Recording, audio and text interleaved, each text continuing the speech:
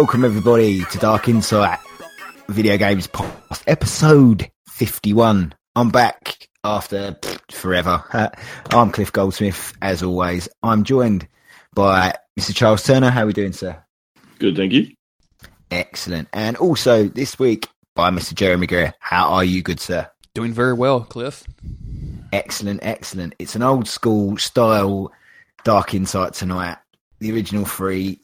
Josh is out drinking beer in his beard somewhere. The beast.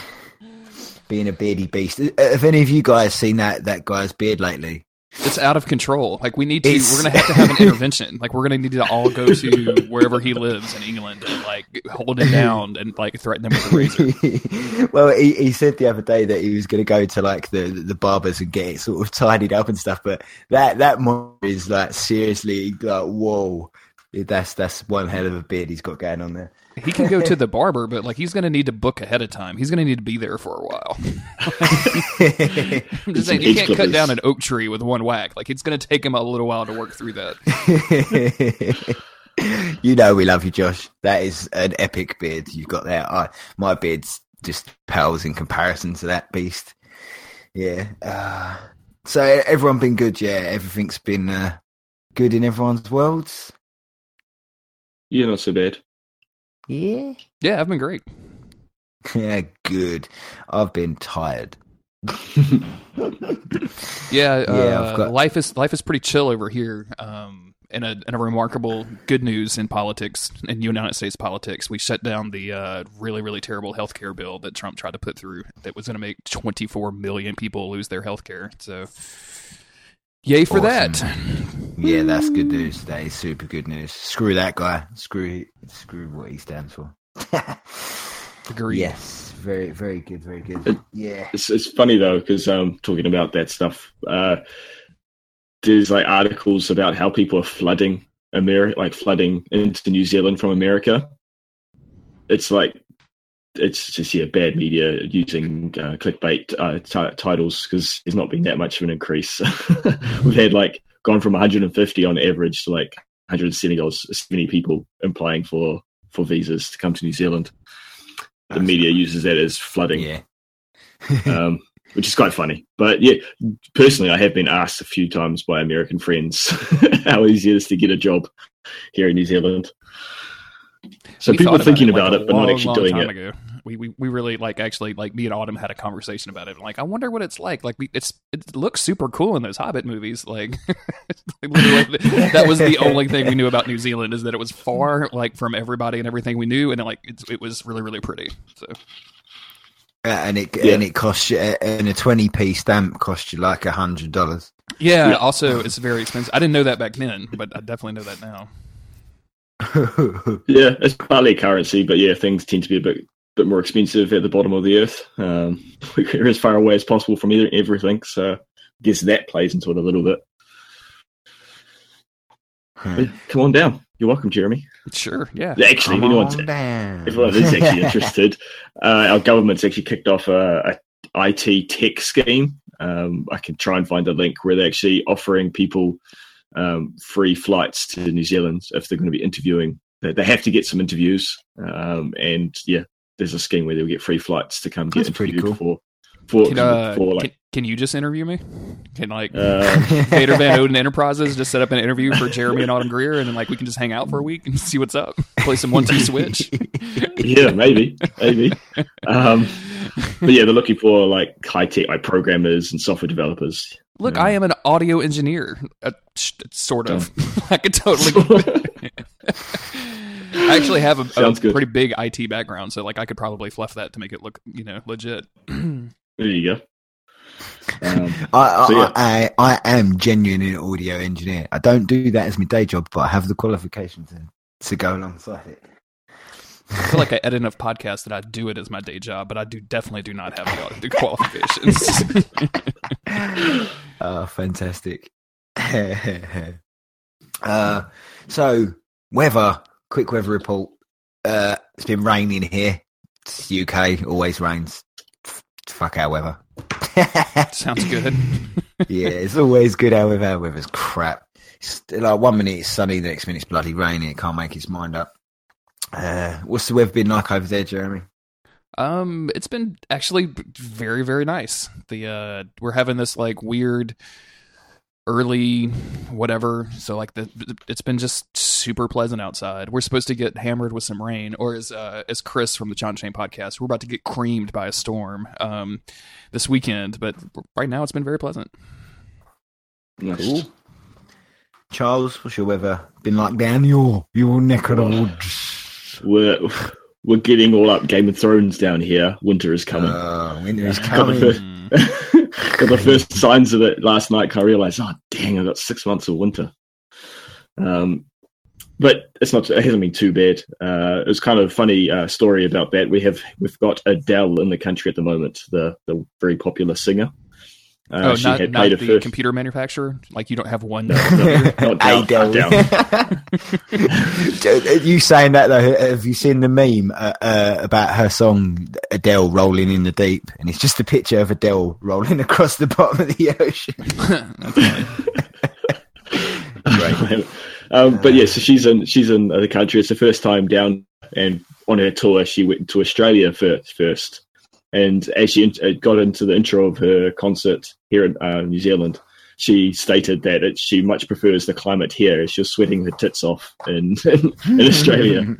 So, yeah, New Zealand's a lot like England in its climate. It tend to be a bit cooler. She's from not far from me, actually.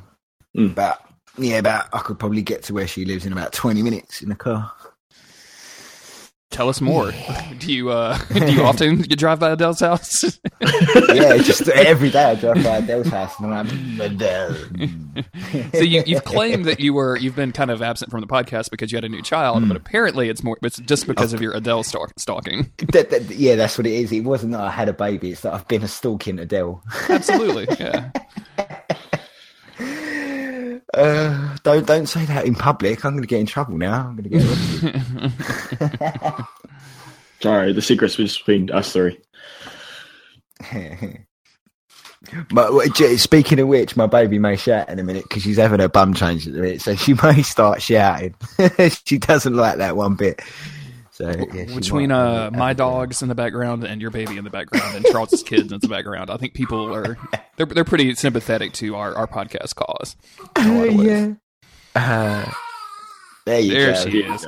There she is. So, Jeremy, do you want to get us kicked off about our giveaway? Sure. So as listeners might know, we have. I apparently drunkenly ordered 2 copies of the Zelda Art and Artifacts book that just recently came out and was kind of surprised to find 2 of them on my desk when I got home. So we decided to give one away to a listener who could Photoshop me in some ridiculous and terrible way.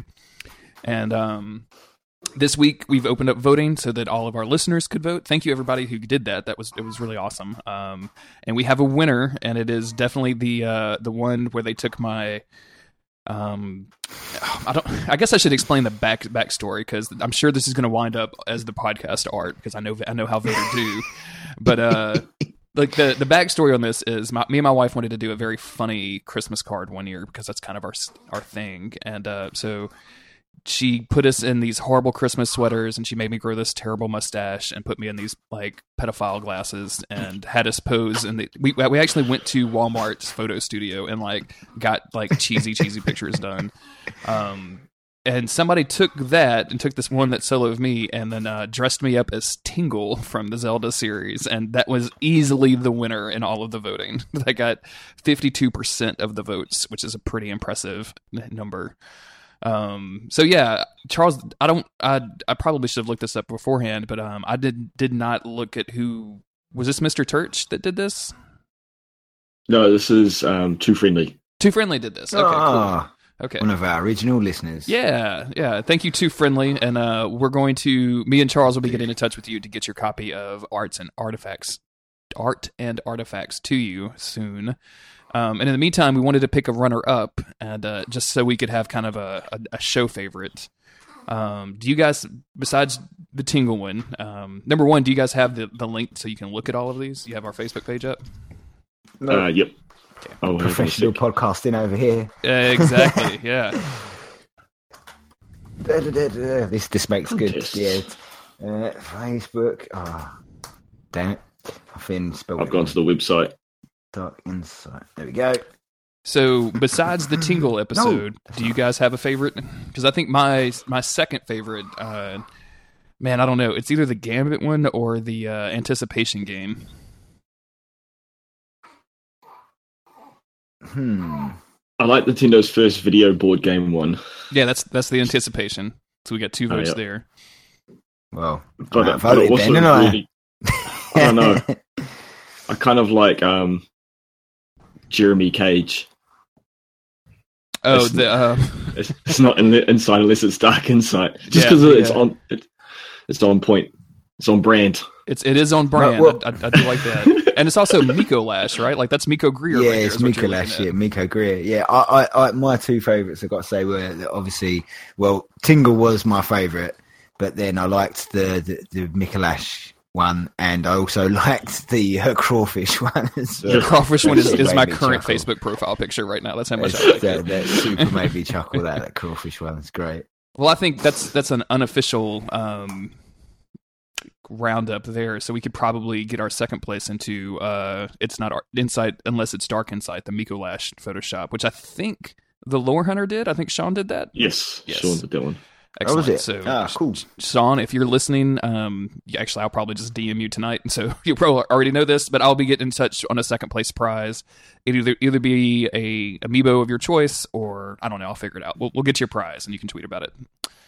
So, thank you, everybody. Thank you, Allison, and thank you, Jake Lionheart. Thank you, Sean. Thank you, everybody else that hopefully I'm getting everybody. I think that's everybody that thank you everybody anyway for sending in pictures and for participating and for voting and for putting up with our constant retweets all week. So very, very awesome. Yeah. And hopefully you guys will enjoy the book. The 2 winners. Too friendly. Yeah. Very cool. Well, thanks for everyone. Art book that I've had a look through, and he loves it. So he'll be much appreciative of the next one, having the fiction now. That's good. Especially scenes, it costs an arm and a leg down here. Yeah, we was just looking at them prices. Oh my god, like to buy it in New Zealand, you was looking at like 60 New Zealand dollars, and over here we can pick it up for like 19 UK pounds. Yeah, it's about 40% more expensive. Yeah, crazy, insane. Yeah, it's pretty prices ridiculous. Are nuts. Yeah, super nuts. So, but yeah, thank you to everyone that done them. They're all for sure. They were super cool. Thank you for spending the time, and yeah, they give me some laughs throughout the week when I was at work. So yeah, much appreciated. And thanks for Jeremy for buying 2 copies. Yeah, and submitting the photos as well for us just to laugh at him. Well, I sent it to literally all of my family, so I wasn't really embarrassed about the entire internet looking at it either. So I wonder if that's going to be the thing that pops up when somebody Googles me from now on, like that Tingle picture. I wonder if that'll be like permanently associated with me, because that would be, that would be great. I'm gonna have to tag it in lots of different places. You're not going to have to do that. Nobody says you have to. Got to make it a mission that when you type Jeremy Greer, and that's all that comes up is the Tingle picture. Luckily, there was a TV show that was kind of popular for a while that had a character named Jeremy Greer. So when you Google Jeremy Greer, like his stuff pops up. But there's also, I'm just kind of looking through here now. Like there's a lot of weird pictures that pop up. So I think I'm okay. That's fine. I'll be all right. Yeah, I'm quite lucky. When you type my name, it's just some famous architect that pops up. I don't even show up. It's great. I like that. Yeah, fantastic. So that's that all done. Fantastic. Shall we get into some news? We have a few little news items. First one that I've put all of these on here, to be honest. So Dark Souls 3 got a patch today, and it makes me happy. I haven't managed to test it yet. But for all those people out there, like they know me, I'm a bit of a frame whore. I love frame rates. They've patched Dark Souls 3 to have a unlocked variable frame rate on the PS4 Pro. So that is fucking awesome. hopefully it should hover between sort of 50 and 55, fingers crossed. I'm yet to test it, but that is great, but also bad at the same time, because coming into the new DLC, it's gonna put my timings off quite a bit. So I'm gonna have to get a bit of training in before the DLC comes out, because obviously moving your frame rates around messes with your timings. I don't know whether you, like you guys playing Dark Souls 2, then playing it in the Scholar one, like how different your timings have to be in playing those two different games. It also, just if people are curious, the guy that runs MugenMonkey.com has already updated Mugen Monkey with all the new stat values and armor values and things like that. Oh, nice. So I'll put a link to the show notes in there. It'll be a link to probably his Twitter page that where he links all that stuff. And so yeah, like you can go there and kind of see the differences and things. The most notable thing that I've seen is that Ornstein's armor now has the cool hat tassel at the top. Yep. So it does indeed. Sweet. So like $20 DLC, worth it. That's the number one thing that everyone on the Dark Souls Twitter page seemed to care about, that you was getting the Ornstein plume. No one cared about any of the balancing, anything else. They was just like, yes, we're finally getting the Ornstein plume. So yeah, good. It's not hard to make Dark Souls fans happy, I suppose. Give us a nice feathery thing. But I'm excited. So, Mystic was on last week, I believe, and he was saying how he felt like he was like the only person excited for the Dark Souls 3 DLC. And no, I am. I'm still pretty excited about it. It just has snuck up on me like nothing with Dark Souls has ever snuck up on me before. Like I've just my head is just not into a normal Dark Souls place, and I am excited though. Like I probably already took Tuesday off to play it, because that's the kind of thing that I do like a long time ago. So I'll be like waking up that morning and playing it, and we'll definitely be talking about it next week on Dark Insight, I'm sure. Yes. Yeah, I wished I was. I can't make it next week. I'm sad. Boo. But one thing, don't watch the trailer that came out today, because there are a few possible spoilers in that bloody trailer. And also, don't listen to IGN's Beyond, because for Christ's sake, right, seriously, like the spoilers that were dropped in that with no warning was unbelievable. Like they literally run down almost the whole DLC, so I know what's going to happen now, and that stuff shouldn't have been spoiled for me. And I'm a bit pissed about it, to be honest, because I was looking forward to the secret thing and knowing what's going to happen now. It's pretty cool. And I wished I would have. I mean, did they not give you any kind of warning or anything? Nope, zero warning. Zero warning. They was talking about where Dark Souls is going to go in the future. And he was like, oh yeah, I've played the DLC. Blah, blah, blah, blah, blah, blah, blah. I was like, oh, come on. Are you fucking kidding me? Like, so now I know. I don't know. He literally spurted out the bosses' names and the areas and what happens in the Ring City. So basically, like major plot points. And I'm like, oh, come on. That's fucking bullshit. No warning. So yeah, I'm very, very annoyed, because it would have been a nice surprise, to be honest. But there you go. Meh. Don't worry, I'll be surprised for you. Yeah, I'll be doubly surprised for you. Please do, yeah. I haven't seen literally anything. Like I don't. It's probably because nobody's that, like, a lot of people aren't super excited about it, so nobody's really been talking about it or posting about it on our usual Twitter group, and I just have not seen anything. So yeah, I purposely don't watch anything now for Dark Souls, so I go in blind as possible. Yeah, Varty did mention today that now they've updated it. Apparently all the Ring City stuff's in there, so anyone can pillage it out of the game file. So he said, yeah, watch out, like spoilers that are plenty can be floating around now, so be on your guard. Yes, well, I'm excited, and even though I know what's coming, I'm quite excited to play it. It's going to be fun.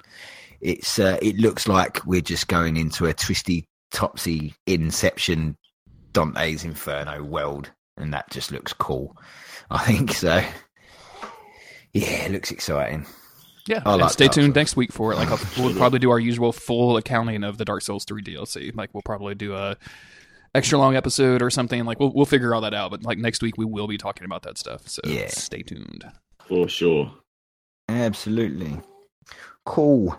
Next item I threw on there again as well. I'll quickly mention this. Obviously, everyone knows me. I go by the name of Death Note because of the anime. Love the name Death Note. Love the anime. Love it.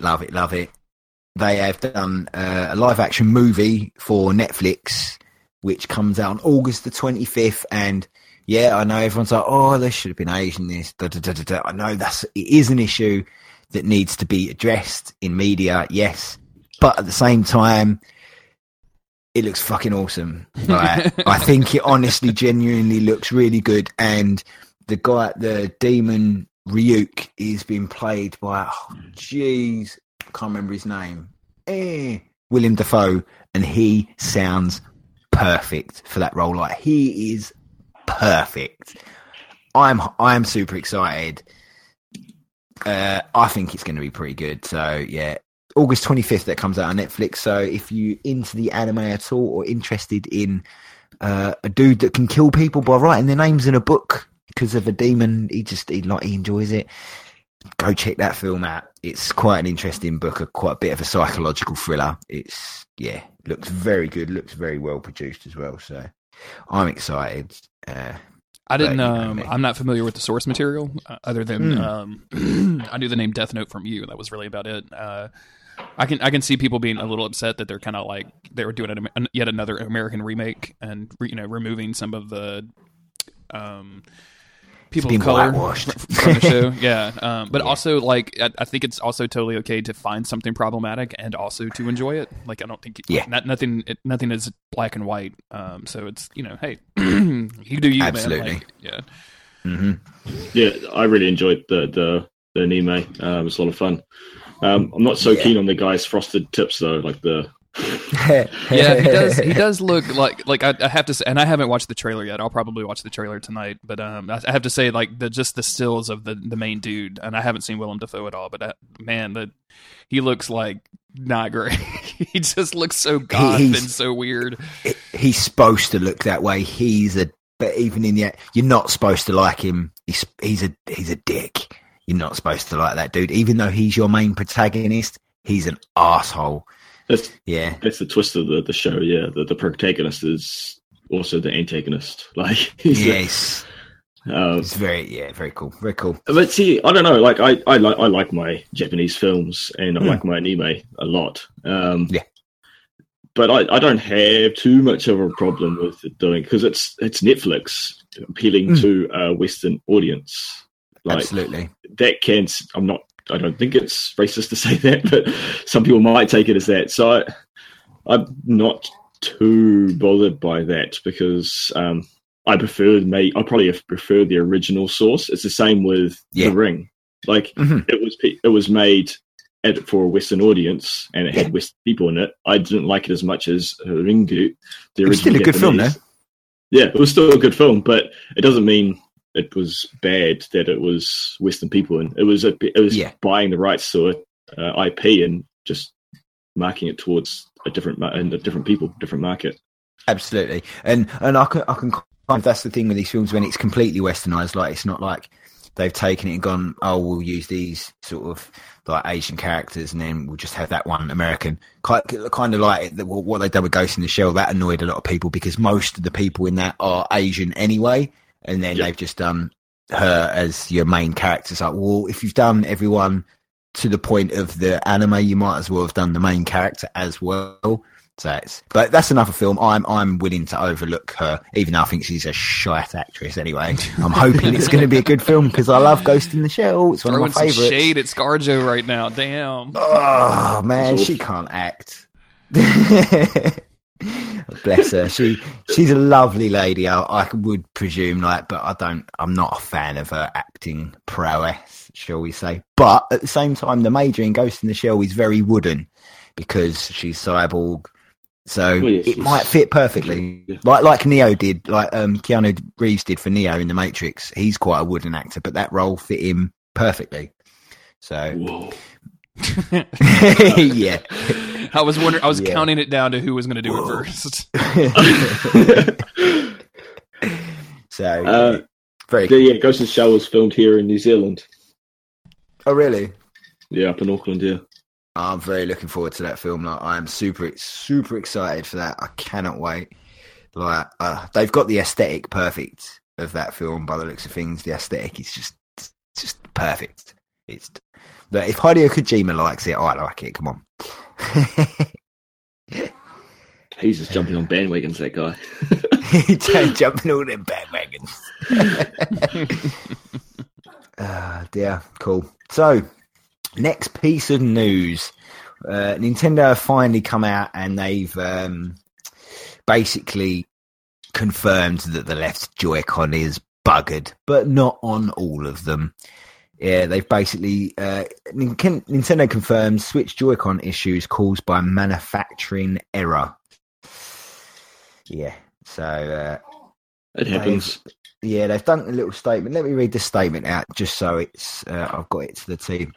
It says a manufacturing variation has resulted in wireless interference with a small number of the left Joy-Con. Oh my god! Did anyone else pick that?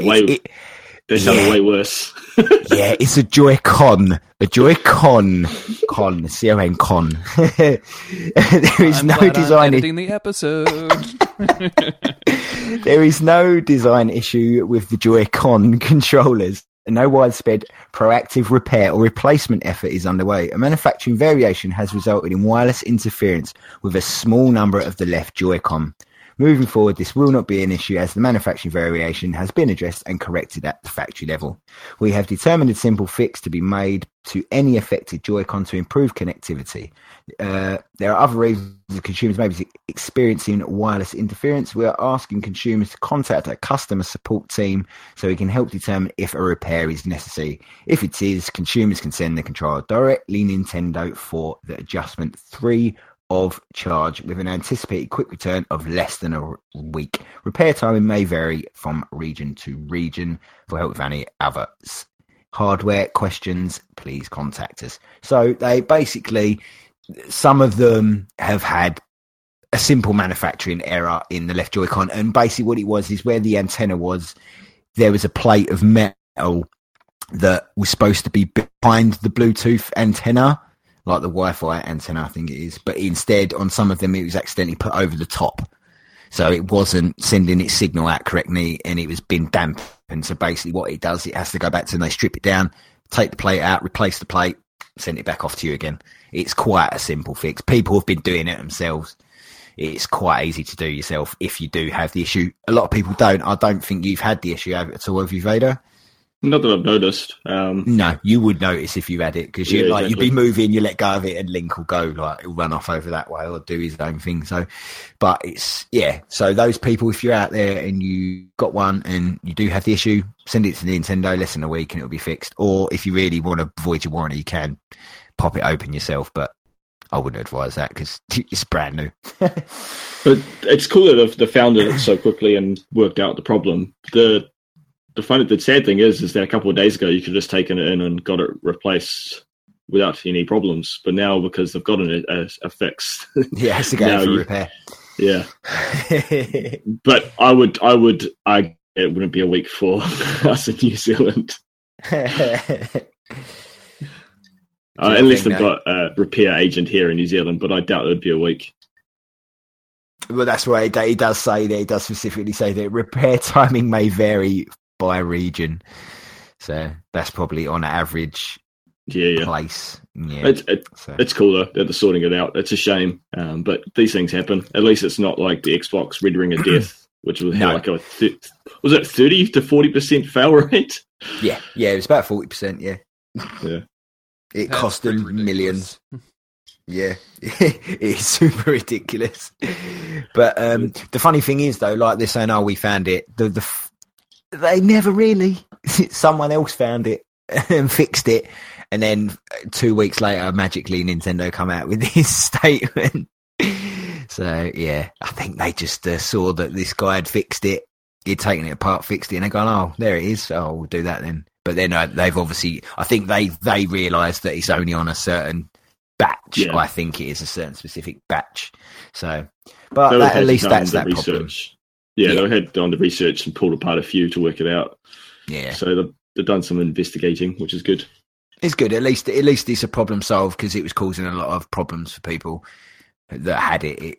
Yeah, some people's were getting better, some were getting worse. So, but that's, yeah.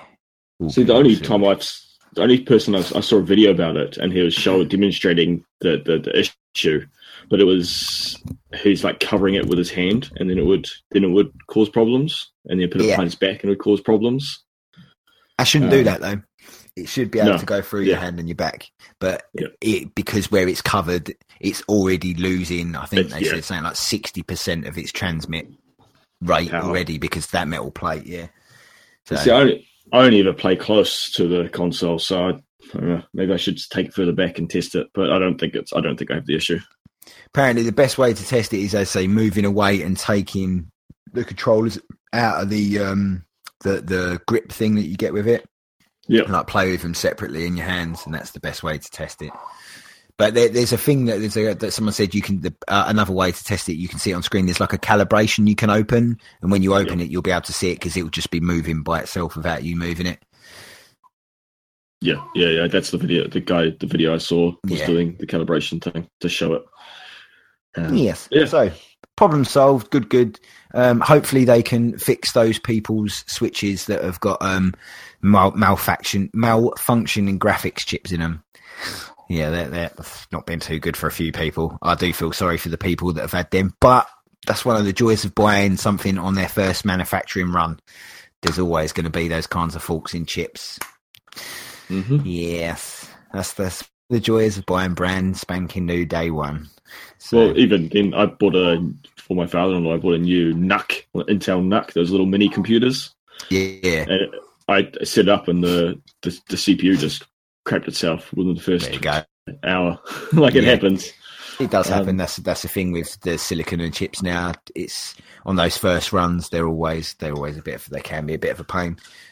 Always, yeah. So that's that. Nice one, Nintendo. Well done for sorting it and not charging anyone for fixing them. Good job. Next news piece. Did any of you guys see this, or did any of you guys care?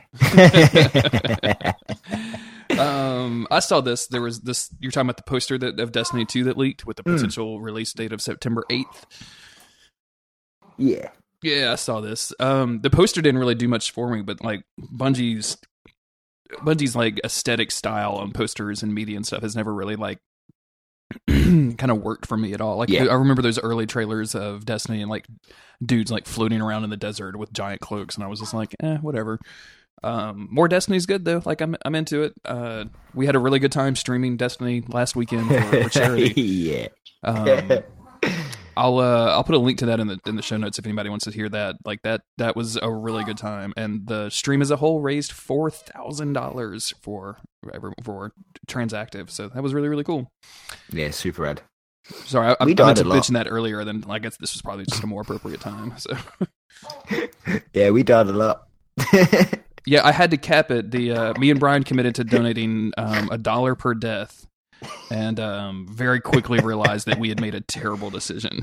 So we, by the time we got to the penis pushers and the King's Fall raid, we were at about 150, and it took us no lie, like about 8 minutes to go from 150 to 200. The whole stream is pretty funny. Like, I mean, we had a good group of people. It was me and Cliff, Josh from Dark Insight. We had Brian Wade, and we had Nikki, and then we had Brian Wade's roommate Ryan. But the last 15 minutes or so are just watching Nikki and Josh try to jump down that wall over and over again are absolutely hysterical. So. Oh, and you trying to film it and me pushing you off the Yes, and yeah, I'm literally trying to like stream it out, and Cliff is behind me punching me off cliffs because, I guess because it's awesome. Yeah, it was good fun. It was super fun. We died lots because like we hadn't practiced at all. We thought, screw it, we'll just go in, and that was funny. We had practiced in the least. It's too funny. It was a good stream. It was enjoying. We raised some good money, and yeah, it was a good outcome. Like sort of $4,000. That's just like awesome, super awesome. Yeah, very very cool. So yes, Destiny 2 poster leak September 8th, and hopefully we should be getting a beta in June, possibly. The rumours are. So I'm super excited for Destiny 2, as most people know, because it's a fresh start, no carries over. It's not like a big expansion like your World of Warcraft. New game, new start, new characters.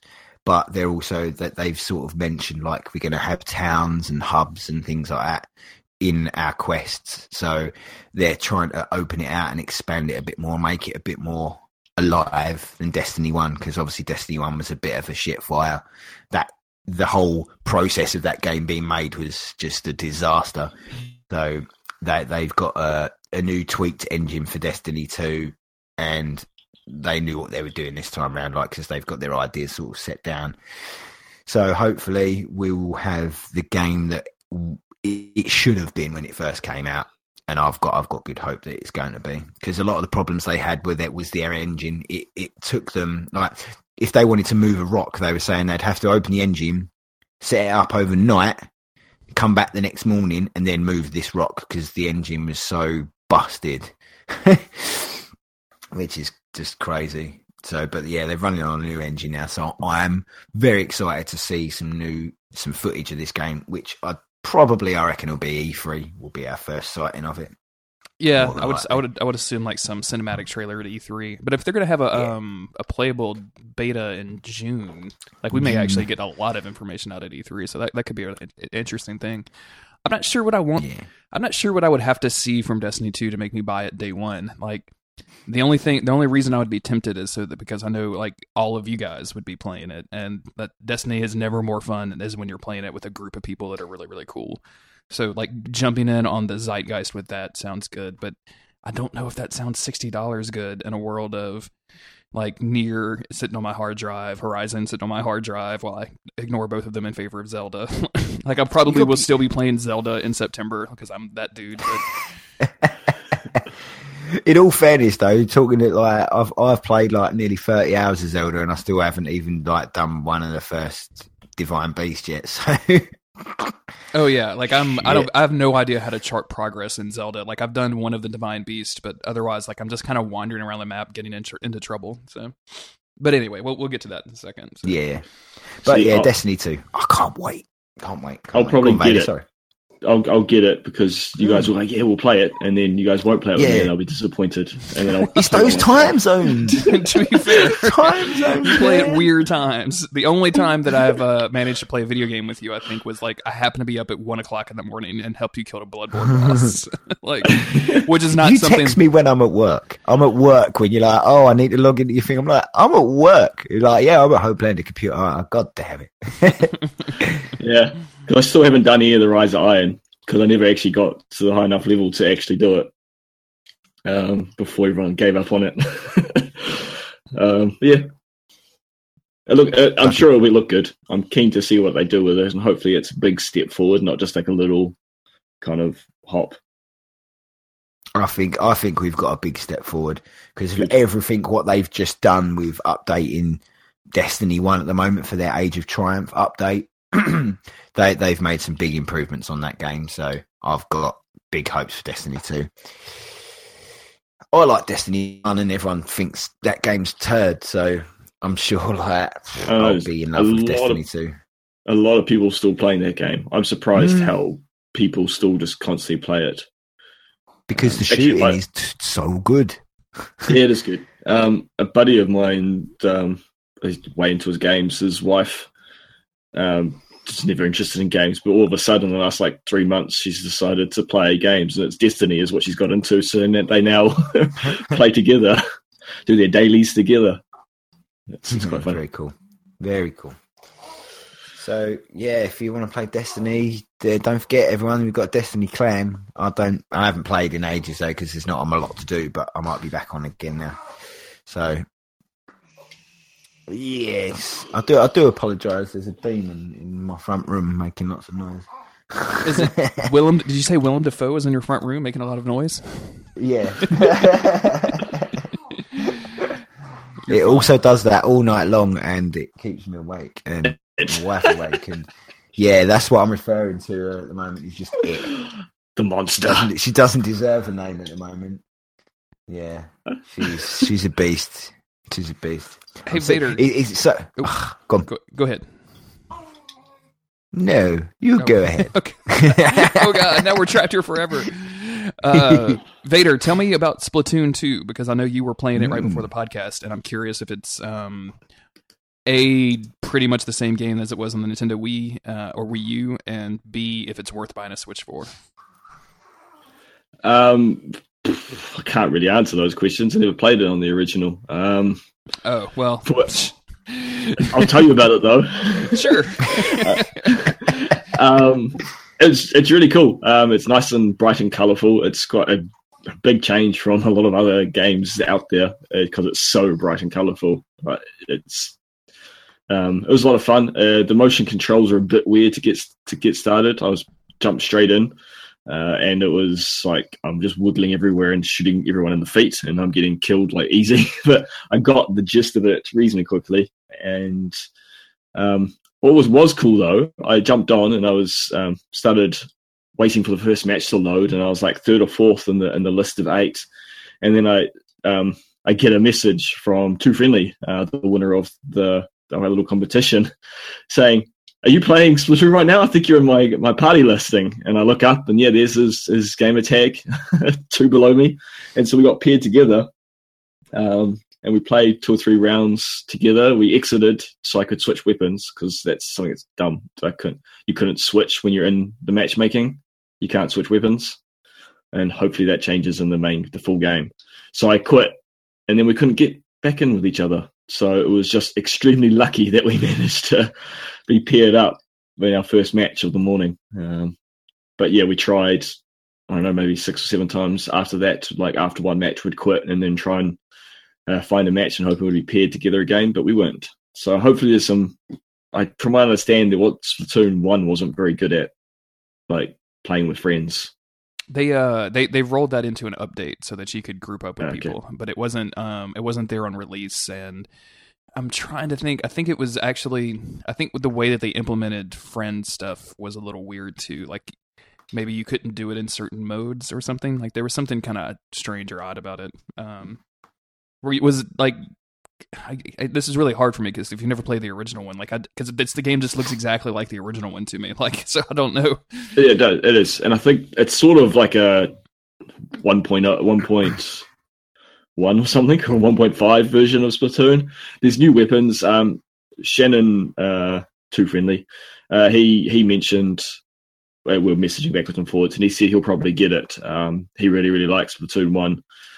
And he said it's pretty much the same thing, but the new weapons are really cool, and he's keen to see what they do different in the full game. But basic level, it's exactly the same. I think there's going to be some new game modes, and there'll be new weapons.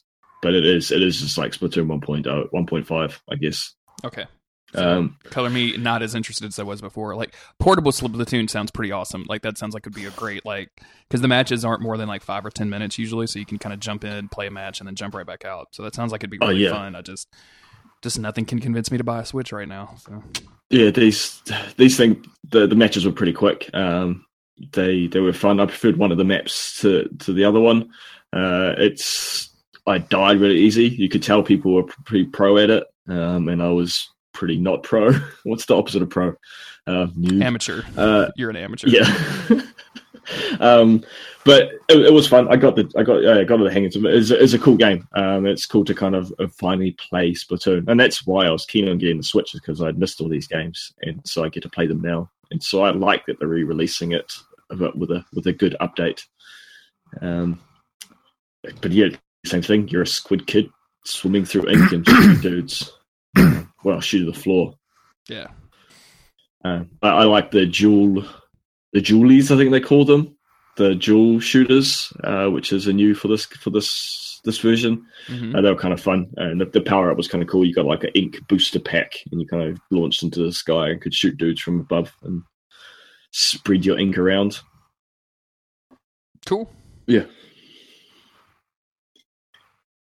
I like Splatoon. I've never played it personally, but I like the whole aesthetic. It's a nice shooter for kids. You know, It's nice that kids have got a game like that, a multiplayer shooter where it's not just all death and destruction. It's if cool. you end up finding a cheap copy for the Wii U and you want to try it out, like I still have it on my Wii U, so we can play it. Yeah, I literally had what did I have come through yesterday? Super Mario Brothers U. Ooh, that's a good one. Are you gonna get the Luigi DLC too? I will probably give it a blast. Yeah, I ended up not finishing all the Luigi stuff, but all of the main levels in that main game. This is the 2D one, right? That's not the 3D one. Yeah. The 2D one is a lot of fun. It's still like not my Mario, like because it's not Super Mario World. Like it's just enough different to make me not like it for that. But it was a really really fun game. So lots of fun levels. Yeah, Splatoon was good. Lots of very colourful. Splatoon. Although when Cliff had that little slip of the tongue earlier with his Joy-Cons, it did make me think of Splatoon. We're gonna have to put an explicit tag on this podcast. I think all of our podcasts every single one has, but I don't think we've ever had one that's not needed one because I'm here. Yeah, if I was on it, I probably had some language difficulties. So that's just who I am. I can't help it. I have a vile tongue. I do try so hard. I don't. I gave up a long time ago. Hard. Fuck it. See, I didn't even mean to do that. Well, I used to be a hell of a lot worse, but now obviously I've got the two kids hovering around me. I have to super hard to not swear. Yeah, constantly getting told off for still swearing though. Nice. So what have you guys been playing other than Zelda? Literally just Zelda for me. I didn't even put any time in Nier this week, I think since the last time I was on the show, I haven't even turned on my PS4 because it's just been Zelda. Zelda. Zelda. In between like work and some family stuff and like a bunch of other stuff going on, I haven't put too much time into it. So it's actually it's been kind of reminding me of why I like the Wii U so much. Like Autumn can like turn on a TV show and like watch a show, and I can just kind of play Zelda and like also watch the show behind her. During Duck Spring, we did that a lot. She was like looking at her phone, looking at Twitter or whatever, and then we had the Duck Spring up on the TV, and then I was playing Zelda in my little Wii U pad, and which I'm sure is exactly like everyone out there is like, I thought you said you didn't want a Switch. This is exactly what the Switch is, but like I don't want $350 to sit on my couch. I've already got that. Like I've already got it. I'm surprised how much I'm playing. Like I'll play in bed while we're watching stuff because we're watching the Blacklist and I've lost interest in it a little bit, and so I can still pay enough attention and still play, and then I can play while I'm in bed. I play while I'm on the go. I was at the dentist. I played for a bit while I was in the waiting room. It's great.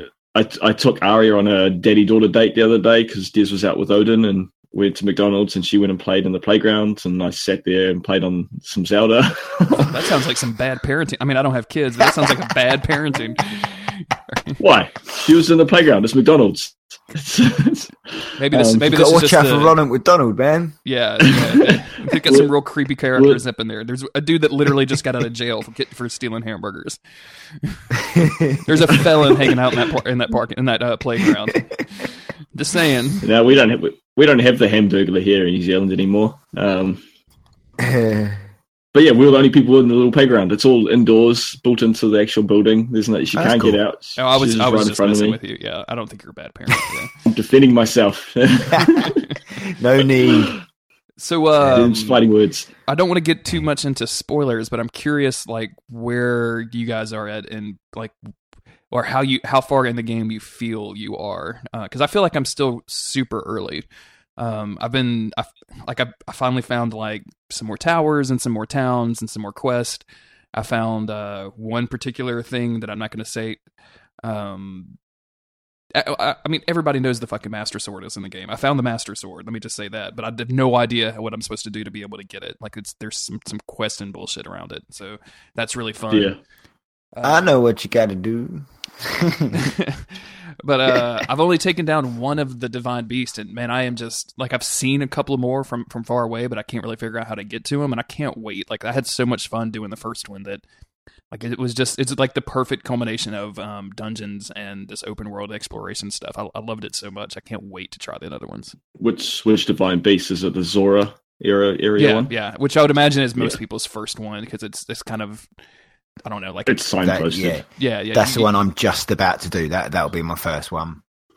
Can I give you a tip, Cliff?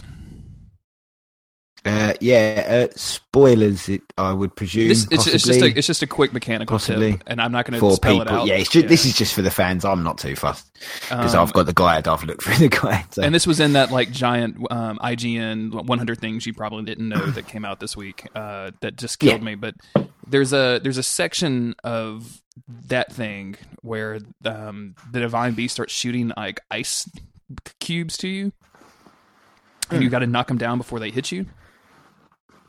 And I just think about stuff that you have besides arrows that can shoot down or maybe even break or destroy ice cubes, because I do. Do you know how often I do that? I'm constantly freezing and breaking stuff with my cryostasis stuff. And I didn't do that. I didn't even think about it, and I like went through 400 arrows. And honestly, like arrows are more precious to me than hearts right now. Like arrows are so valuable. So yeah, like that's. Yeah, that was like I'll be curious what you think about the about that particular dungeon in particular. Like maybe the next time you're on, we can do like a quick like signposted spoiler section for people. Oh, most definitely. Or whatever. Yeah, but, I'm very looking forward to. How far are you into the game? I'd probably, as I say, story wise, maybe 10%. I've got, how many hearts have I got now? 10. So if there's 3, that's 7 hearts, 4 shrines apiece. My maths is shocking. 7 times 4, someone? 28. There we go. I've done 28 shrines so far. So not many. It's like another 100 odd to do. Cause I think there's like 120 shrines in total. So you've been upgrading nothing but your hearts. You haven't been upgrading your stamina? Yeah, there's a reason for that, but I won't say why. Yeah. Okay. I've switched to upgrading just my hearts for the same reason, Cliff. I really want to do spoiler stuff because it's, I know. We've been darting around this game for so long. But honestly, as much as I want to do, month or so. As much as I want to do spoiler stuff, I also don't want you to tell me any spoiler stuff. Yeah. Oh yeah, no, for sure. That's why I'm biting my tongue. And I think that's one of the hard things with Zelda as well, because it's so open and unlinear. You really don't know what one person has done, because they could go, I've done 3 divine beasts, but still not done some of the stuff that I've done and not done any of the divine beasts, because it's so just, you can do whatever the hell you want. So, well, have you done this? You have to be it's so hard to talk to people about it, 'cause you have to be so bloody vague. It's just like, have you done this kind of looking bit yet? And they're like, oh yeah. So, have you found the Master Sword yet? Because it's in the game. Do you know how to? I'll let you figure that out. Let's try and look for some. It's like, God, I want to talk to people about it, but it's so hard. Yeah, it's fun though. It's kind of fun talking about like that. Like, oh, did you see this? And no. It's kind of that people will talk about that schoolyard chat about Zelda. It's like really brought that back. I've 58 shrines. I think I've done. I've got 15 hearts and 4 stamina upgrades, but I stopped doing my stamina once same reason as you, Cliff. So you've got 15 hearts? Yeah. Okay. I'll talk to you later. I'll talk to you after the show. I just got 15 like last night. I think it was. I got my 15th one. I've done two divine beasts and ready to what is it? I'm at the 3rd one, the desert area. Cool. Okay. Very cool, yeah. I had a really frustrating moment, and I may have talked about this on the podcast. If I did, forgive me. But I saw like a shrine way out in the distance in the desert. So I saw a shrine way out in the distance, and then I went over there to it, and then some person was like slumped over the control panel, like begging for water. Or not water, some like quest item, some like noble spirit thing that I have to go craft. And I'm like, you goddamn, what the hell? I went all the way over here for nothing. And it was a far way. So I was pissed. But that's really the only time that I've been kind of frustrated with like exploring stuff. Because usually you can kind of poke and like, it almost seems, I don't think I've ever come into like a straight up dead end. I guess it's because you can... The world is so manageable. Like you can climb on everything, or you can jump off stuff. Like I just don't feel like I've ever gotten to a spot where like, oh, there's nothing over here. I got to turn around and come back the way that I came. I can just go a different direction and have fun with it. So yeah, I've had a couple like that. What I do really like is the little like different layers of puzzles in this game. Like just the environment itself is a puzzle. You've got the Korok puzzles. You've got then you've got like some shrines have the puzzles on the outside of the shrine, and then most of the shrines have puzzles on the inside of the shrine. And it just the whole world is a giant kind of mixed mass of puzzles, and but they're not like I'm a puzzle. It's just like a lot more subtle than that, which is cool. Had a funny. Have you guys been to the lava area? You can see it like the Death Mountain. Yeah, have you guys been in there? I like poked my head in, and I had some like potions or whatever to manage my heat resistance, and those didn't last very long, so I just left. I was like, okay, I'll come do this later. Yeah, see, I did the same. Like I went there. Can I tell my funny experience of trying to survive in that area? Yeah. Because basically, I did the same as you. I went and got the tower. I unlocked the map, and that's what I tend to do. I kind of dip my toes in, run like a Mad Hatter to the tower, unlock it, and then if I'm too scared, I'll leave the area, or I'll use that as my like jumping point where I'll just jump. I'll look for shrines and jump and head towards areas I want to go. But I did that. I kind of got caught on fire, and you mentioned it earlier this week how you enjoyed how things react in the lava area because the heat. So if you pull out your bomb arrows, they explode, which is a lot of fun. But I went back. As I said, I dipped my toes and went off and did a whole bunch of other shrine hunting. I came back. Okay, it's time to do the lava area. I had the heat resistant items. Didn't really cut it. Lava's a lot hotter than heat resistance, so I ended up running through the area on fire. And the map, I mentioned this last week, the map is fantastic. Scan the map, identify where I assumed the village would be, because there's going to be a village in there, or because it was the Gorons, the big rock dudes. Mm-hmm. This is their hometown, and I just ran like on fire the whole way across the map, like through the mountains as quick as I could. It was quite funny. Like it was so stressful. And I was just like bypassing things and skipping things because I just had to get to. And then I get to the town and just hoped that they had stuff that was fire resistant. And luckily they did. But it was very fun. A way different experience than I had anywhere else in the game so far. It was just like it was very, very varied. And that's what this game brings. It brings unique experiences. And from talking to other people who have gone to this area, they've gone a completely different way. Like I came in the back way. Like the worst way possible, and it just made a lot of fun. It's quite funny. Poor Link on fire. I like that. Like if you're wearing anything, or if you're using any kind of wooden weapons or wooden shield or what have you, like they'll literally catch on fire because it's so hot outside and set you on fire. Like I had no idea what was happening. Like my character started smoking, and I was like, "What the fuck is Link doing? What is happening right now?" Oh shit! Like, and I figured it out pretty quick. But like, the same thing happens. I don't really consider this a spoiler. Like this is pretty out there. But the same thing happens if you're wearing metal armor and a thunderstorm happens. Like you start all of a sudden.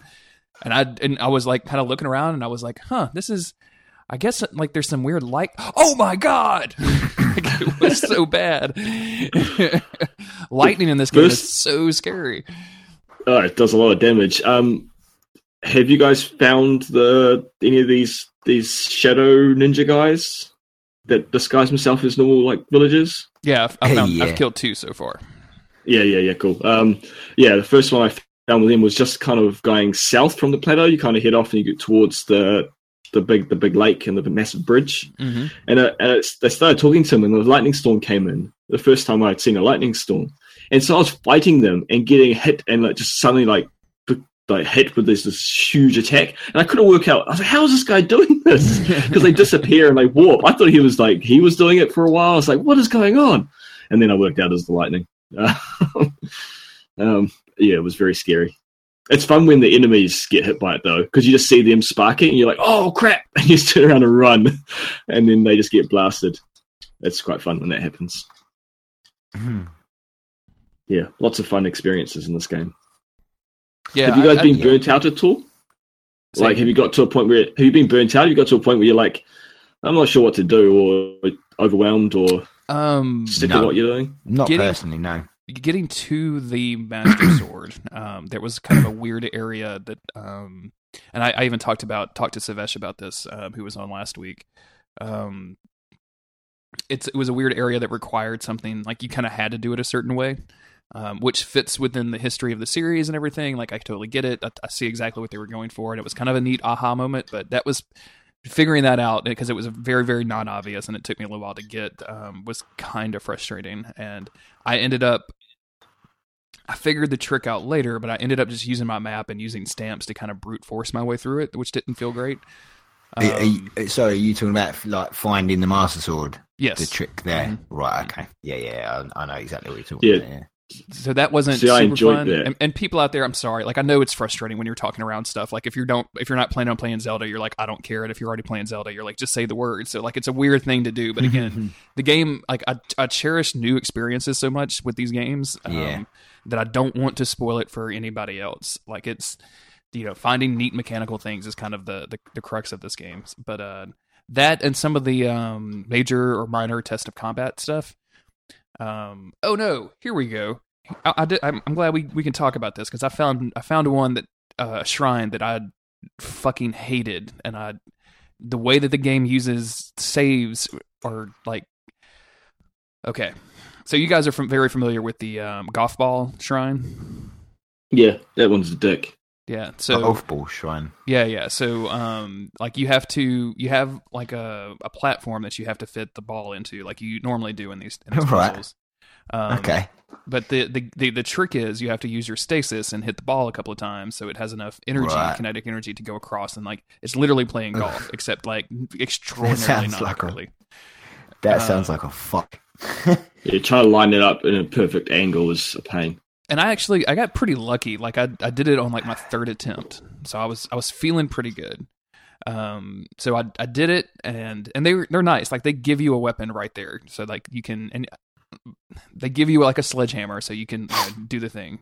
So I nailed it. I go in and I'm like, oh, there's an advanced version of this. Like there's a to get a super good chest or something. So I go down there and I break all of my weapons trying to get the advanced part of this, or like the optional dungeon, whatever you want to call it. Break all of my weapons trying to do this. And then I think like, well, I'm a smart guy. I saved before I did this. I'm just going to reload. And when I reloaded, I loaded without any of my weapons.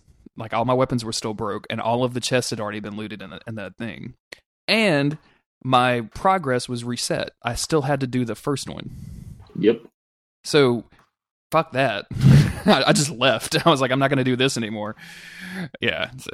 Yeah, same. I've still got that marked because when you find a shrine, it gets the blue circle on the map around it, and then the middle's orange. And when you do the shrine, the orange goes blue in the middle. Mm-hmm. And so I've left that one so I can, as a reminder of how much a jerk it was.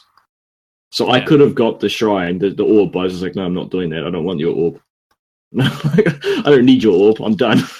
I mean, because I did the same thing. Like, there's so many shrines scattered around. Like, you really don't need an orb or whatever. Like, that's not that big of a deal. But man, like, it's just let me just give me a save state at that point. Like, if you're gonna or disable weapon degradation in this stupid puzzle because I'm gonna have to do it over and over again. Like, do something. Like, give me a bone. Like, I can't. It's miserable. I've been told the actual. The pattern that you have to do to get the second one. Did you want me to? I don't think it's a spoiler because it's a dick. Can I say it? Yeah, do it.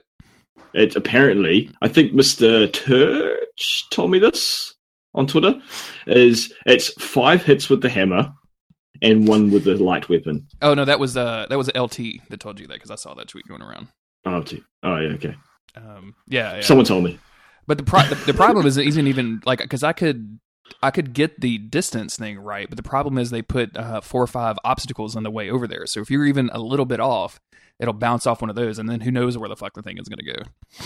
Yeah. It's just that to get the angle right is ridiculously hard. The Link just doesn't face, and the Joy-Cons are really good, but the analogs aren't anywhere as accurate as like the PS4 ones. Like they're a lot more. It's stiffer. They're not as nice as the full analog sticks. So it's really hard to get Link to face like perfectly straight every single time. Yeah. But those two times were the times that I felt the most frustrated with the game. I do find myself just avoiding combat entirely for the most part. Like I just don't care enough to take out like the outpost or anything. Typically the enemy weapons are not going to be better than the weapons that I'm carrying, and I'd rather save my weapons for like combat situations where I actually have to fight.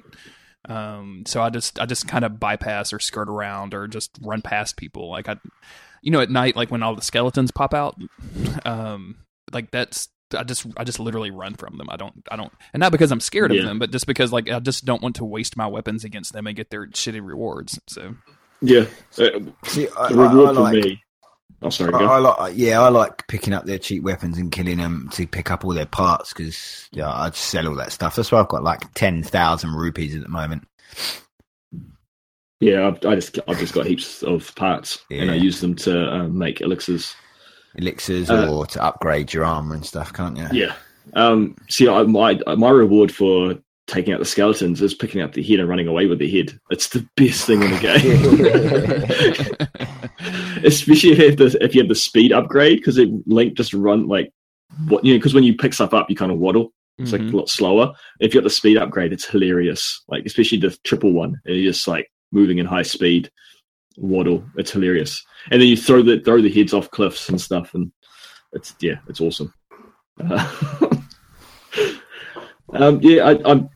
I'm with you with that golf one, Jeremy. In general, I haven't. I'm surprised how much I've just dived into this game without getting frustrated or bored. I have had a few times where I've been burnt out, but then kind of found something new that's just completely like revitalized me, like refreshed my eagerness to explore. Just because I'm surprised how many different little experiences there are within the game that is different than everything else. And I'm just surprised how much you can actually do with this world. The different things. Yeah, that are in it. I really like the shrines. Like I've only had. I just booted me mic. There we go. I only had trouble with one so far. I don't know if you guys have done it. It's a really weird one. Like basically, you walk in, and there's like a small hole to your right on a platform. There's water, running down a hill with boulders coming down at you. Oh, yeah. There's an orange boulder at the top that you need to get in that hole. I had no idea what I was doing with that, so I just stuck a bomb behind the orange one and fired it off towards the bottom, ran down, used an ice block to stop it, and then just hit it with a sword until I got it in the hole. I had no idea what I was supposed to be fucking doing with that one. No idea. I managed to brute force it, I think. That's exactly similar to what I did, but I sprinted and used stasis just as it got to the bottom, and then whacked it over to the side. That's what I did. Yeah, I used the cryo thing to like, because you can naturally kind of make a path to get it over there. So I just kind of blocked it off and used stasis to get it to where I wanted to go. Did you see there was one thing like a laser thing? What the hell was that for? I don't know. Ideas? Oh yeah, I have no idea what that's for. Yeah, that was really bizarre. Like I didn't know, and I looked around for like an extra optional chest or something, or whatever, but I didn't see. And it makes me think that I'm going to get like a mirror shield at some point. I'll be able to do something with that, right? Like that's kind of some classic Zelda stuff right there. But I don't know. There are some other shrines with lasers like that are used for obstacles and or obstacles. Switches. Yeah, I've seen that. That's the thing. I've come across one. Then that's what confused me. I was like, I can't see any switches. It wasn't turning anything on or off. I was like, what the hell is it doing? Why is it there? Why? It was just a deterrent from you running quickly. Like that's all it was. It was just annoying because you got hit by it, didn't you? I just stuck an ice block there. Yeah. Well, I think actually I might have done the same. Yeah, I think about it. Yeah. Oh, maybe it was what it was then. Yeah. I love it when you were like struggling with a puzzle. This happened to me in one of the first things. Like you're struggling with the puzzle and you're like, oh wait, I have all of these abilities. Like I was just trying to figure out how to do it. I was like, oh no, wait, I can magnet something. I can make ice grow. I can stasis something. Like you kind of have to remember that you have all that stuff with you, and you may not do it the quote unquote right way, but it seems like they built this stuff to not have a particular right way to do things. Like you can just do a bunch of different stuff. Yeah, did you guys see multiple? Did you see the video going around? I don't remember who did it. I'll try to find a link and put it in the show notes. But it was a electricity shrine, and you had to get like some electricity from one point to the next. And he didn't feel like solving it, so he just laid out all of his metal weapons in a row. With Oh, so amazing. it just shortcutted the whole thing immediately, which I thought was hilarious. That's fantastic. Yeah, I've done that. I've done that one just recently. It's cool that you can be quite inventive. I've had 2 shrines that were a pain because I didn't have arrows. Like one in the lava area, I had to leave because I couldn't physically do it without having arrows. I'm always buying hundreds of arrows. I'm just like stocking up on arrows constantly. Yeah, I've started to. I just spent like in a new town I went to. I just spent like $3,000 on like all the like explosive and elemental arrows because they had a ton of them, and most other places don't sell many of them. So I just bought like a huge amount of them, as many as I could. But yeah, this one I had no normal arrows, and that's what I needed. And so I had to actually leave because I couldn't actually do it without it. And then there was another one which was like I needed, if I had just straight fire arrows, it would have been really easy, but I didn't. I had all the other elements, but not the fire. So I had to kind of do these weird kind of aiming and targeting with the standard arrows to try and use the flames in a weird way, which made it a bit tedious. But other than that, all the shrines are a lot of fun. My favorite are the ones that you don't have to solve anything on the inside, though. Where you get in there, it's just a chest there, and it's usually a cool weapon. I will say though, the major test of strength ones, hard. Fuck's sake, I've done 2, but I've gone in my end game weapons that I retrieved from the castle the other week. They've all destroyed now. I had to use them to defeat these guys, and they broke so easy. I was like, oh my god, these things got like 3,000 hit points. Them dudes in there. Yeah, and they get when you get them down to like 500 hit points or whatever, like right down the bottom, they just turn into like turrets, gun turrets. They just spam their fire gun at you. I like when they do that though, because you can parry that and insta kill them. Oh, can you? Yeah. lock on, and you can use any shield, just parry that laser back at them, bang, they're dead. Can you do that with the big guys? Yeah, that's how I kill the Guardians. That's the big walking Guardians, 3 parries with their laser, they're dead. Oh, I just use the arrows. Yeah, I always parry the lasers. It's dead easy as well, because as they're about to fire, they make it goes ba-bing, like that, and just as they do that, press your parry button, bosh, you get it every single time. Cool, I'll have to try it now. You've got to make sure you're locked onto them, though. I've been trying to parry those dudes, and I just cannot make it happen. Listen for that little ba-bing sound. As soon as you hear it, press the button, you'll get it every time. Yeah, literally, it charges as their eye closes in as they're about to fight. It goes bing! I'm going to put that video in the Slack in case you guys want to see that. But yeah, it's fun stuff right there. Very cool. It's fun. There's just so many cool things to do. Like, after last week, having Suvesh on, he talked about how he'd just rest at campfires to wait for rain to go away. And I thought about it, I was like, there aren't that many campfires. And then I just thought about it, I was like, maybe you can make your own campfires. What makes fire? And then so I wasn't told that. I just kind of thought, like, how do you make campfires? It's like, well, flint is something that starts fire, and wood. And I dropped them, hit them with a sword, and it worked. And I was like, yes, this game's awesome. And it just, yes, I was guided to it from what Suvesh said, but it didn't outright say he made his own campfires. He just said that he rested at campfires. And there will be ones scattered around from the enemies, but they're usually out because of the rain. Yeah. But, so it's just cool that you can actually do that. And that's stupid and simple, but it's awesome. That's one of the points that I made the other week when me and Jeremy and Brian were talking about it. Basically, I'm talking. My wife's got Red Nose Day on in the background, like a big charity they do in the country, and these 2 girls have just got out of the swimming pool with like the biggest bushes hanging out of their swimming bottoms, just like because it's all comedy in it. I couldn't help but laugh. That was funny. So I was saying, like, the systems upon systems that all interact with each other in this game. And like normally in another game, you'd build a fire, but you wouldn't be able to rest there because that would be at set bonfires or whatever. But in this, it's like, no, you've made the fire, you can rest there. And those systems that work with other systems, and it's constantly, there's just systems stacking on each other, and it's just great. And just to play around with stuff to test what will work. It's like the video you just put in, Jeremy, with the metal swords and the electricity running through them. Once again, it's cheating those systems, but you're allowed to do it because the way the systems work. It encourages it even. Yeah, it does. It does encourage it, yeah. And that's what I like. They really, really just want you to play however you fancy. And that is so cool.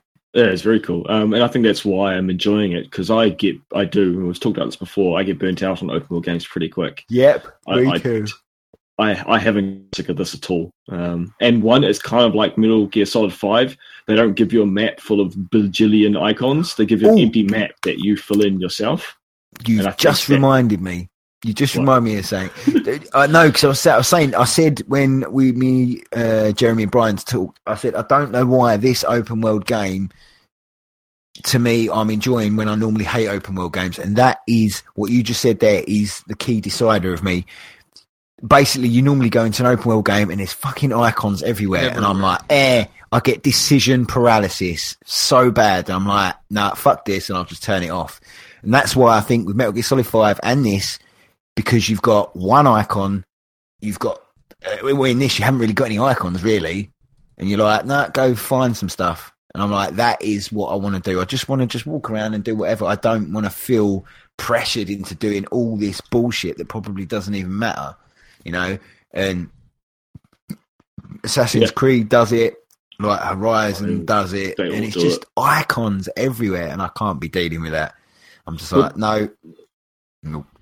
Exactly, and this actually feels like an event, like, it almost feels like you are a link in that world, like you don't know what's going on, you don't know what you need to do, but you work it out by just looking.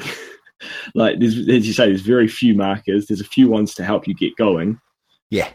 But the Divine Beasts I haven't found with using a marker. I've just gone exploring.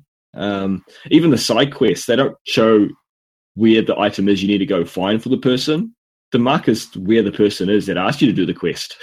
It doesn't give you a hint where to go. You actually need to talk to people and actually listen to what they say to work out where to go. And that's quite refreshing. One of the things I've talked with a few people this week about the Blood Moon. I think the Blood Moon mechanic's cool. There's probably a few mechanical reasons they do it, or tech reasons they do it, because they probably can't keep the dead enemies in the memory for too long. Yeah, in the memory for too long, yeah. But I do kind of... Maybe I've kind of turned on a little bit. I've been kind of thinking I don't like that the Guardians respawn, because of the flipping and power over them. When you first come across them, they're terrifying. They're hunting you, and you just run away because it's really hard to fight. But now I know you can parry them. It kind of changes my view on it. And so they were saying that you were scared of, and they were terrifying. You'd hear that. You'd be walking through the forest, and you hear that noise. Yeah, and you're like, ah! And you just gap it. Use the trees. You kind of like scooting around the trees to try and break that line of sight to get away. You're scared of them. You want to try going through Hyrule Castle with 3 hearts when you just started the game. Well, man, sure. that was a bad decision of mine. Yeah, we know. But then you get the ancient arrows, and it changes. You now become the hunter. Like, you're like, come on then, bring it. And I look forward to seeing one of these guardians, because I know I can take them now. But then for having to respawn it, I kind of feel it undermines that kind of flip in power, because now they just become cannon fodder. They're just like, psh, they're in the way now. But then at the same time, it kind of helps as well, because if you kill the guardians, then you can't get the resource anymore, like the screws and the shafts and. Yeah, but you only need the resources to get more arrows to kill more guardians. It's like the Chalice dungeons. Yeah, exactly. It's kind of like Bloodborne. But yeah, so that's my only concern with the Blood Moon. Otherwise, I think it's kind of a cool way to do it. I think a lot of chests respawn as well, didn't they? Which is cool. I think some of the minerals and gemstones respawn and whatnot, don't they? Yeah. And the items do. Though, have you guys had like a weird time where you've had several blood moons within the space of a few seconds or a few minutes? No. I had 3 within 5 minutes the other night. It just constantly did, like Blood Moon, like one after the other. I'm like, I just had one. Like, I haven't killed that many enemies, have I? Yeah. The Switch was having a mental breakdown. I just every time I see a blood moon coming on, I just teleport, and it seems to cancel the blood moon. So it's just an easy because I don't really feel like fucking with those enemies or anything. I think it's super cool. Like I love like the sky, like the lead up to it and the effect. Like it's bloodborne as shit. It's amazing. But like after the first few times, I'm just like, okay, I don't really want to deal with this. I'm just going to teleport to a near thing and then go explore somewhere else. Like I don't really care. So yeah, I'll let it do it. I'll just press the skip button just to skip the video now. Now I've seen it a few times. Yeah, I think that should be standard. I think that the cutscene playing every time is kind of redundant. It should be like a new mini. Yeah, it should just be like a mini clip, or the camera gets panned up to the moon or something. I'd probably say just that very first section where it comes up and she says the blood moon rises again, and that'll do. That's enough, and then it just yeah. Agree. Yeah, but I think we can conclude that Zelda is good. Zelda is a pretty good video game, y'all. I mean, we named the episode title like 2 weeks ago. Zelda is good, y'all. So it's really hard because obviously it's such a big game at the moment. Like, and you've even noticed on most other podcasts, like they've had just weeks of talking about Zelda because it's just so enjoyable, so fun. It's just so refreshing to have a game that has so much joy and wonder in it. Like I'm listening to the soundtrack when I poodle to work every day because when you do what? Poodle. When you riding a poodle to work every day? No, if you never heard that, when I poodle to work, it's like walk slowly. That doesn't poodle around. You should go to the bathroom before you should not do that. Poodle to work. Yeah, it just means walk slowly. It means having a jaunty stroll. But it takes longer to say than walk slowly. It's not a shortcut. It's not how slang doesn't always have to be shorter. Yeah. Anyway, sorry, I didn't mean to interrupt you, but yeah, the soundtrack is beautiful. Cool. The first time I heard like the typical Hyrule theme come on because I haven't really been riding horses a lot. So finally jumping on a horse and like when you're running for a while, it just starts tinkling in. That it's just so beautiful. Yeah, that's what I love about this soundtrack. It's so subtle, so subtle. Like as you say, you'll be riding the horse and you just hear those few Hyrule over theme notes. And when you ride at night, you get a few of those notes of the old themes. And speaking of their music, actually, I'm highly annoyed. Zelda Orchestra. They're playing the Zelda Orchestra. They're playing like loads of music from obviously Zelda. I was like, I'll get tickets. Go look, and like the tickets are about 100 like quid. Come on, really? It's way overpriced. So I can't go. So I'm very sad. That stuff's always expensive though. Yeah, but that's just I can't go to a Dell here in New Zealand. It's real expensive. I think it's ridiculous though, because I've been to that venue so many times to see bands, and that's like 40 quid, and it's still the same bloody venue. There's no difference. It's just an orchestra on stage. Well, that's exactly the point. In a band, you're paying 4 or 5 people. This is trying to pay like 60 people, so they've got to make their money. That's not how that works. No, that's not how that. Anyway. 100 quid's too expensive. 70, maybe 100. Nah, that's a bit much. So I can't go. I'm just salty because I can't go and see the Zelda Orchestra play. All right. I really wanted to go. Set up a GoFundMe. Yeah. Get about 5p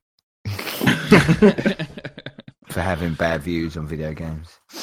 Apart from Zelda.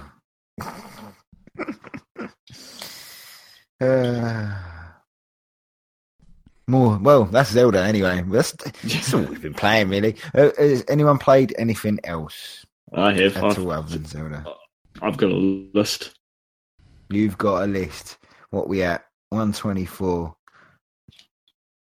What you got? What you been playing? What's been interesting? Anything really interesting? What you been? Yeah, well, especially for those with kids out there, I got Lego Worlds for me and Odin.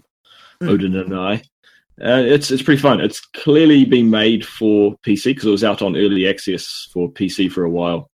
And it's like the menu is kind of move the analog stick around, and it has like a mouse cursor, which is not very console-ish.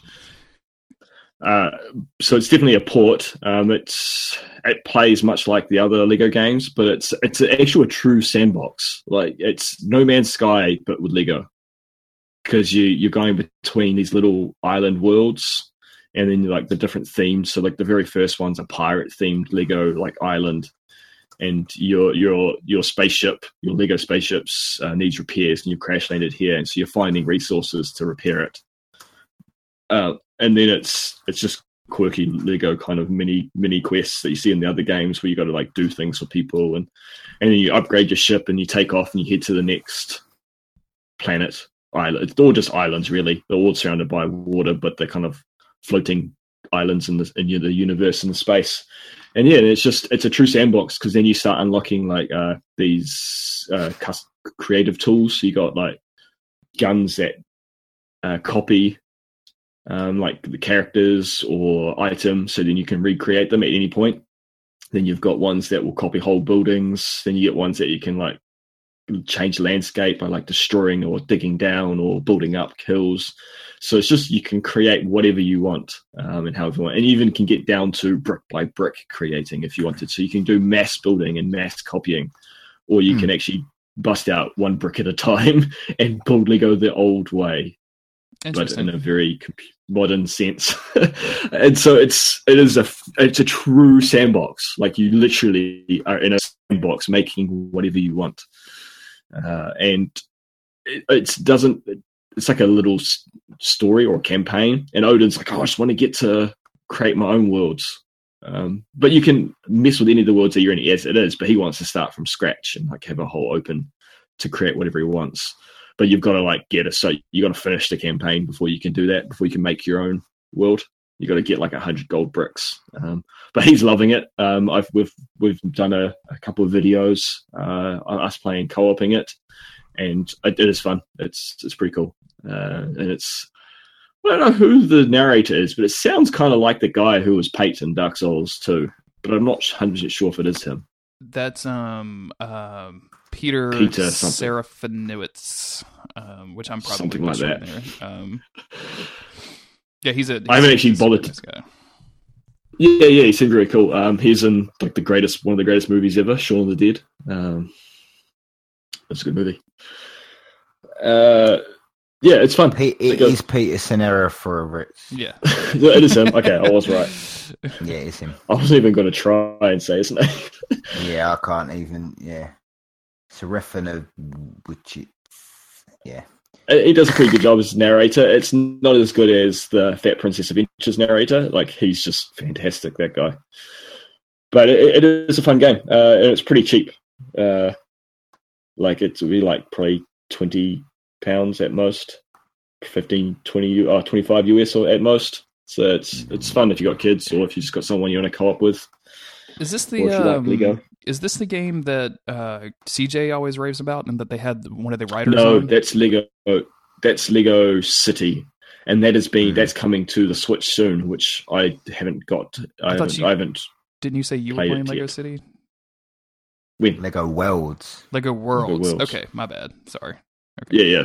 Lego City is very much like the other Lego games, where you've got like a story and a campaign and events happening, but it's set in like the Lego City world rather than Gotham or the Marvel universe. Lego Worlds is a step from that again. There's no actual kind of set aesthetical world. Like, you're just going through. It's like if you jumped in a spaceship and went to, like Lego has the different themes. So you got like the pirate sets, and then the castle sets, and the caveman sets. This is what you're doing. You're jumping between the different kind of boxes of Lego, and these little mini worlds, and you're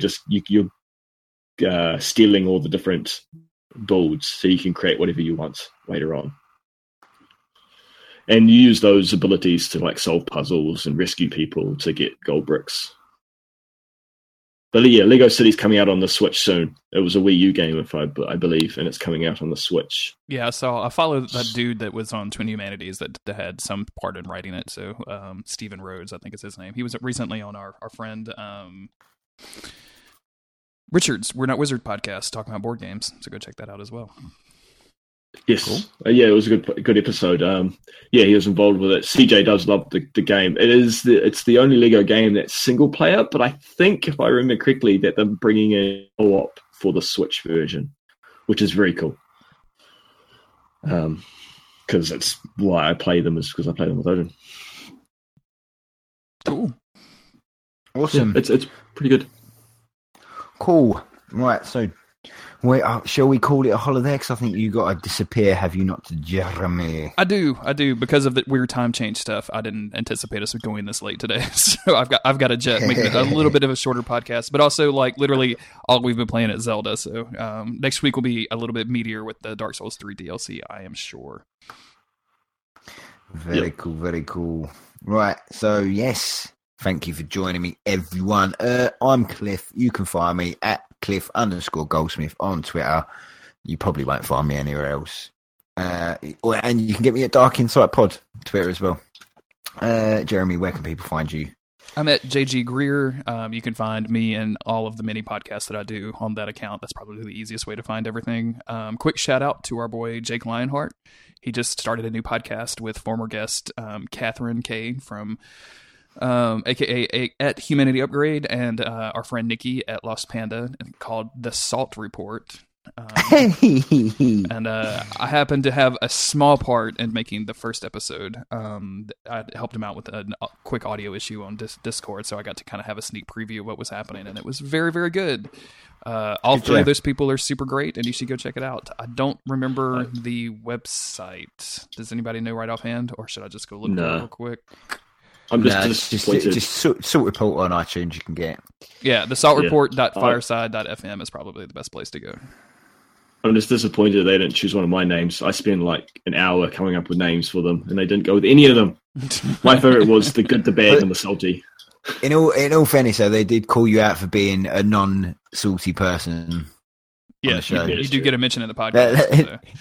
Yeah, they basically said you're like, they don't know how you can just keep your cool all the time, just like super chill. Yeah, go check that out. They are, they're good friends of ours. I was thinking today that I don't really understand. Like, we've put Jake's music on probably 15 episodes of this podcast, but we've never actually put Jake on it. So we need to rectify that at some point. I have been trying to get him on. His work schedule lining up with when we record is very hard. Oh, okay, cool. Yeah. Cool. All right. Well, maybe we can figure that out at some point. But anyway, go check that out. You'll probably be able to get him on when I'm not on, because he'll have to record on a Saturday. So. Yeah. Okay. But that's me. That's where you can find me, at JG Greer. Awesome. Charles, where can I find you, good sir? VaderVanOden.com. There you go. There. Everything. Yeah, awesome. I've consolidated. Yeah. To stop Jerry making jokes. Yeah, so yeah. So that's the end of this week, and just be cool, listen to the show, and everyone be nice to each other. Be good. Adios. Bye.